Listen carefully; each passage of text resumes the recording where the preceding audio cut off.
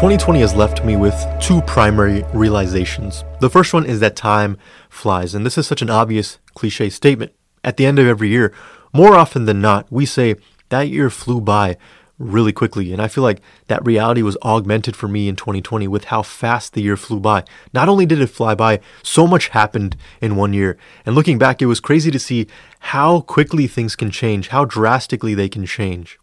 The second realization that I had was the correlation between opportunity and readiness. In my life personally, there's been no shortage of opportunity. Opportunities have come up at all times and in all areas of my life. The only dependent variable was I ready to seize the opportunity or not? Forgive me if I'm taking this out of context, but for so much of my life, I have felt like the 5 foolish virgins from the story in Matthew 25. All 10 of them knew the groom is coming. But for some reason, 5 of them decided not to be ready, not to come fully prepared. And when they went to go get oil for their lamps, the groom came and they missed out on the party. When I was 18, 19, 20 years old, I would look at people in their later 20s and early 30s and say to myself, man, that is so old. I saw it as something that was very far away. And I had a picture of what life would look like by then, within 10 years. I would be debt-free. I would have a house. I would be married. I would, have this and that, whatever I pictured as an 18-year-old. And now that I'm there, looking back, life is nothing like what I had pictured it to be. Don't get me wrong, I have a good degree. I've traveled. I've done a lot of crazy things that 20-year-olds should do. But I wonder if I lived my life kind of how Denzel Washington described young people of today, where he said, we have too many young people who are doing so much, yet getting nothing done. On this side of death, time is not indefinite. It is very definite. In fact, it's like a sand clock where you flip it upside down and the time is actually running out. So the question is, what's the best use of our time? How do we use and utilize our time in such a way where we can maximize it? Is life about making money? Is it about ambition and gaining respect and prestige and status? Is it about relationships? Is it about sex and drinking and alcohol and whatever it is, eating, drinking, having fun, partying? What is life and time really supposed to be spent after? Take it from the guy who did all of that, Solomon. In the Bible, he was known as the wisest king. He had wisdom. Not only that, he had wealth. People came from faraway lands to look at his country, to check out his country because it was that well known. 1,000 women at his disposal.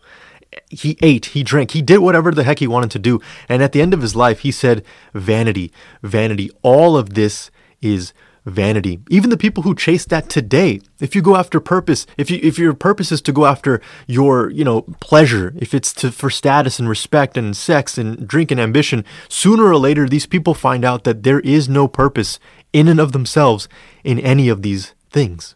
Mark 8:36 asks, what does it profit a man to gain the whole world, but then lose his soul? Is it possible for us to live a whole life, do everything that we wanted to do, and at the end of it completely miss the picture? I believe it is. In the parable of the talents, we read about a master who gave his wealth to 3 servants. He went away on a trip, and upon his return, he wanted to see some type of return from his own wealth. What did his servants do with what he gave them? Only 2 of the 3 did anything with it. The third one said, Master, I knew you were a tough guy. You were a master who reaps where he doesn't sow. So I was afraid and I buried it. And the master said, you're wicked and you're useless. Like, what good does that do to me in the ground? You could have at least taken it to the bank and gained some interest on it. And the truth is, we're all given time, talents, treasure. We're all given something by our Creator, and one day you will give an account for it. On that day, you're not going to stand in front of your mom, your dad, your dog, your aunt, your cousin, your teacher, whoever, your enemy, your friend.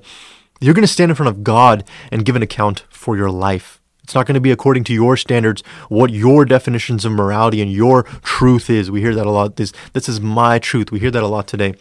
You're not going to be judged on your truth. You're going to be judged on the truth and His standards. As I have gotten older, I've become more aware of death. Now, I realize I'm not that old and I'm still in my 20s, but when you realize that one day you will cease to exist, one day you will die, it forces you to look at life completely differently. I'm not even guaranteed the rest of this night.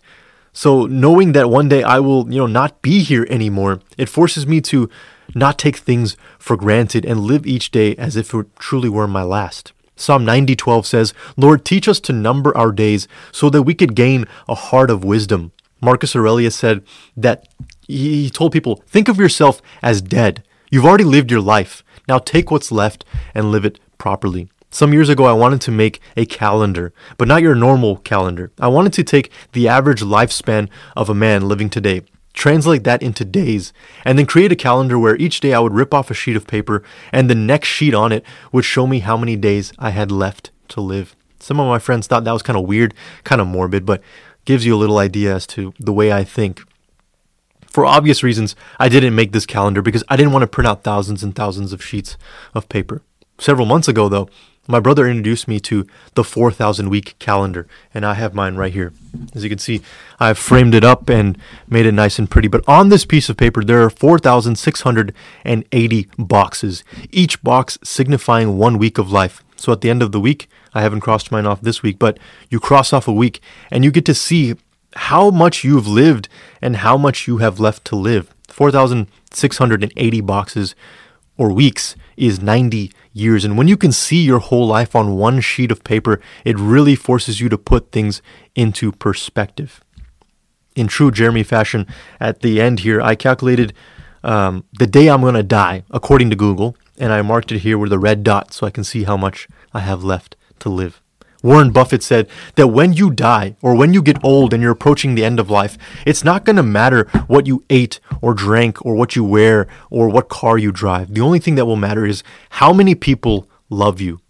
Now, I thought that was great. Now let's take it a step farther with the greatest commandment that Christ gave us, to love God with all our heart, soul, and mind, and to love our neighbor as ourself. Now, the topic of death and limited time can be depressing to some, so let me end it off with a little bit of hope. Ephesians 5:15 through 17 says, "Be careful then how you live, not as unwise, but wise, making the most of every opportunity because the days are evil. Therefore, do not be foolish, but understand what the Lord's will is." 2 Peter 1:3 says, "His divine power has given us everything we need to live a godly life. We have received all of this by coming to know the one who called us to himself by means of his marvelous glory and excellence." How good is it to know that God not only calls us to live a life after his purpose, he enables us to do it as well.